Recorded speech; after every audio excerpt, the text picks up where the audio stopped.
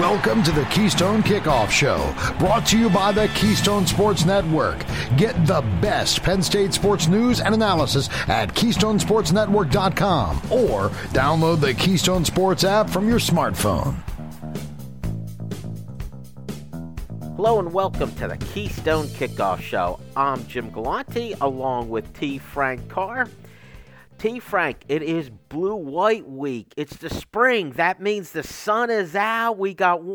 Oh, wait a minute. We still got snow on the ground, but... Putting the white in Blue-White Week. There you go. I like that spin to it, but it should be much better by Saturday, I hope. Fingers crossed for that, T. Frank. But this is going to be our Blue-White preview show. We're going to be talking all about the game coming up. Before we do that, I just want to remind you that in partnership with Collegiate Athletic Travel, we at Keystone Sports are offering you the opportunity to travel to Auburn for the Penn State-Auburn game in September. You get a charter flight, stay at the team hotel, transportation to and from the game, a tailgate party, and guess what? Dustin and I will be along on the trip and even recording our show from down there, and you'll get a chance to participate if you want. Give us your questions. You'll be part of the show. So if you want to know more about the trip, get all the information, just go to athletictravel.com or call 800-788-4414 for this scoop. All right, T. Frank, time to talk Blue-White game. The first most obvious question. How do you feel two teams when you don't even have 10 healthy offensive linemen? Yeah, you don't. So that's how that's going to go. Well, which leads to the question, just how are they going to run this game? I know James Franklin has hinted about modifying it a bit. What do you expect to see? So the last we talked to him was a week ago as of the airing of this show. So he said, we're over a week out. I can't really make any determination about that when we don't know who we're going to get back or who we're going to lose. So we can deduce two things out of that with some context clues, that Penn State is currently or has not had the full complement of their offensive linemen, but none of them are season-ending injuries, and they are expecting them back some point in the immediate future. But with other potential losses, because if you start losing players at a position, it behooves you to just continue to assume that's going to happen until it doesn't. So there is a small percentage chance that they will be at full strength for the Blue-White game, but it's unlikely because, and I made this analogy earlier, or I made this example earlier in the week. If Penn State lost 3 at some point, so that they're down 3 offensive linemen, they only had 11. So now you're in a situation where you can't field 2 full offensive lines, and then on top of the fact that Salim Wormley is not full go because he's coming back from an injury, you're automatically at the minimum of 10 for full contact drills. So he did mention something about what they've been doing in their scrimmages that are closed to everybody on Fridays, is they have been going the 1 offense versus the 2 defense, or whatever the combination is there, breaking to do a special teams period, and then coming back and then having the 2s and 3s or 2s and 1s or however they're breaking it up, so that the same offensive line gets a blow in between drives, because you're not going to get an effective offensive line if they're out there for 17 or 20 straight plays. So that is something I would expect. You're not going to see drive, punt, drive. It's going to be drive, punt, special teams unit, make something, maybe a mid-inning minor league baseball game event, and then the team will come back out. Okay. I was guessing that they might just, instead of fielding 2 different teams, just have an offense and a defense. The offense is wearing blue, the defense is wearing white. Sure, yeah. And the offensive line, if you have 8 or 9 guys, you could field one team, one offensive team. You couldn't field 2. Yeah, but you'll still have as much as possible. You'll still have the first team offense and the second team offense, the first team defense and the second team. So you have the third and fourth string of certain positions, but you don't have that all the way through the depth chart. So that's the real problem, is how do you get those guys work? How do you evaluate those players when you don't have a fourth string offensive line? and that's really kind of the for fans that are watching the game anyway. You've checked out after the first 2 drives of the blue-white game.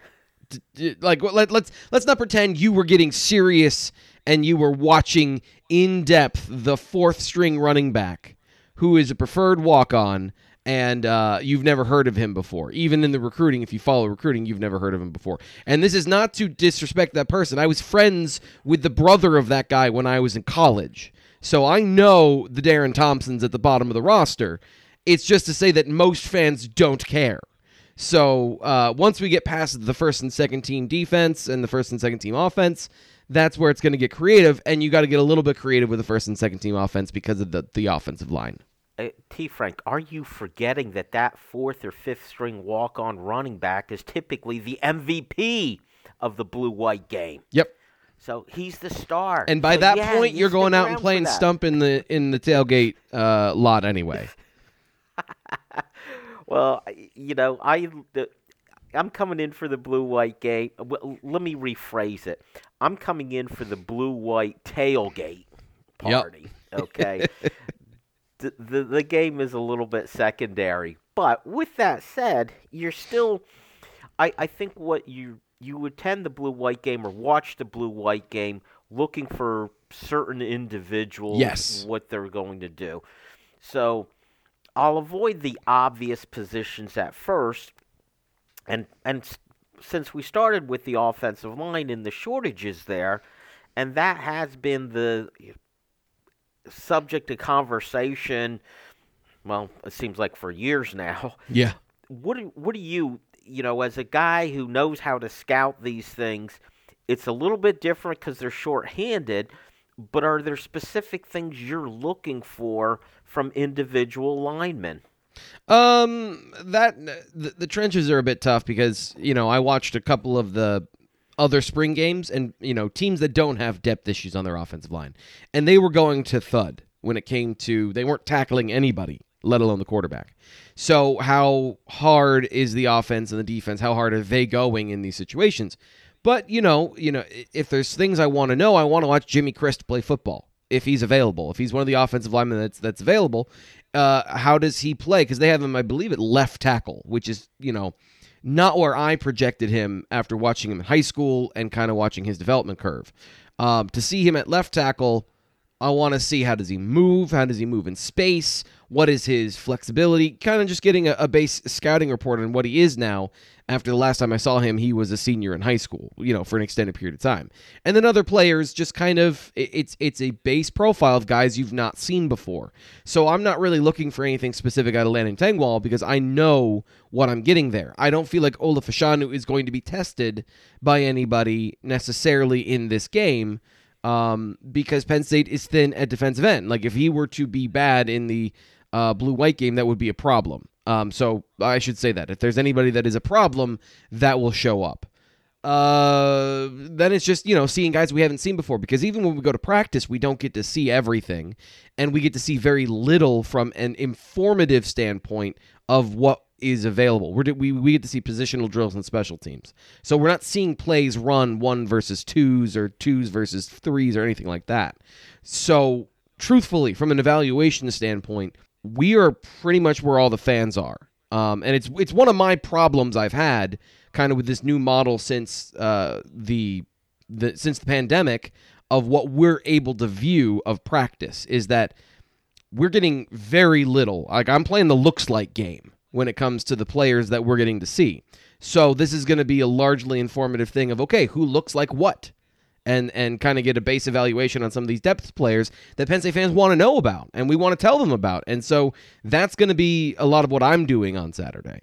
I would imagine, though, with the offensive line and the issues they have, this isn't going to be about, here's the 5 guys we're going to see come September and how well they play as a unit. No. Right? No, because half the guy or some of the guys that they want to be a part of that starting unit aren't here. I asked James Franklin about that are the players that are there getting more work and getting more integrated in year 2 of the offense, or is it that there aren't enough players to get a real good synergy up front to really take a step forward? And he said, well, the guys that are there that are getting reps are great. We wish all of them were.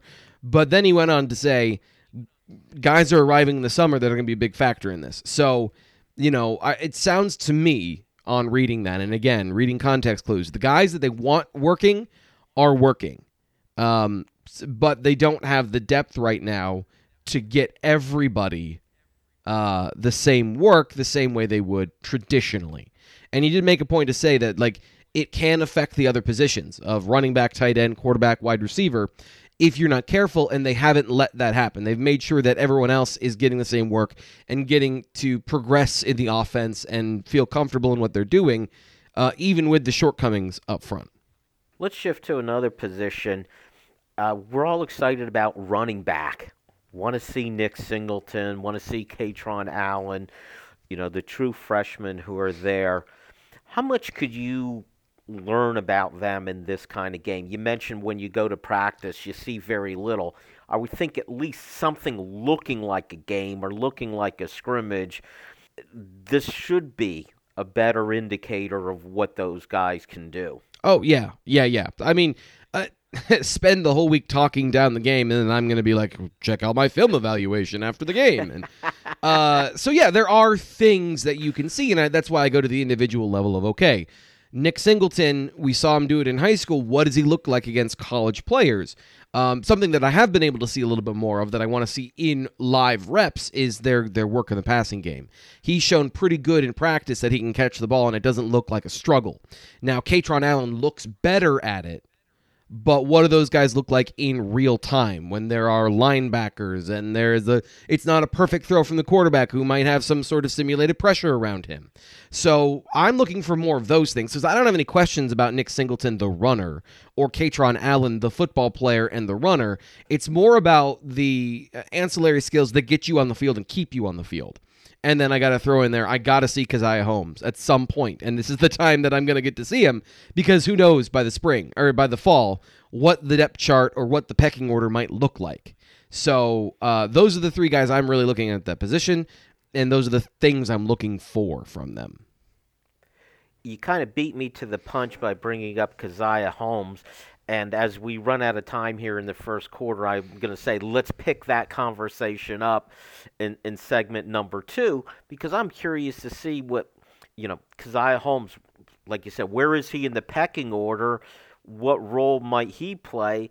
And also, Devin Ford, the old guy, is still around. Are they going to carve out any kind of role for him? And might we see some indicator in this game? We'll pick it up from there when we come back, T. Frank.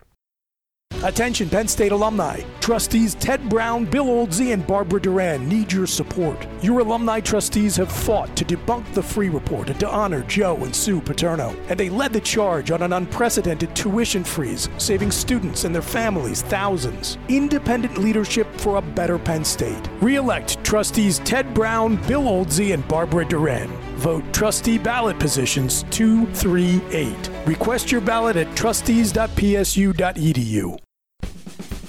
This is Jen from Collegiate Athletic Travel. We've been offering travel to the biggest Penn State games for over 50 years. This fall, we continue that tradition in partnership with Keystone Sports Network with a trip to the Penn State-Auburn game. Join us for charter flight, staying at the team hotel, transportation to and from the game, and even a great tailgate party at the stadium are included. For more information, go to athletictravel.com or call 1-800-788-4414. See you there.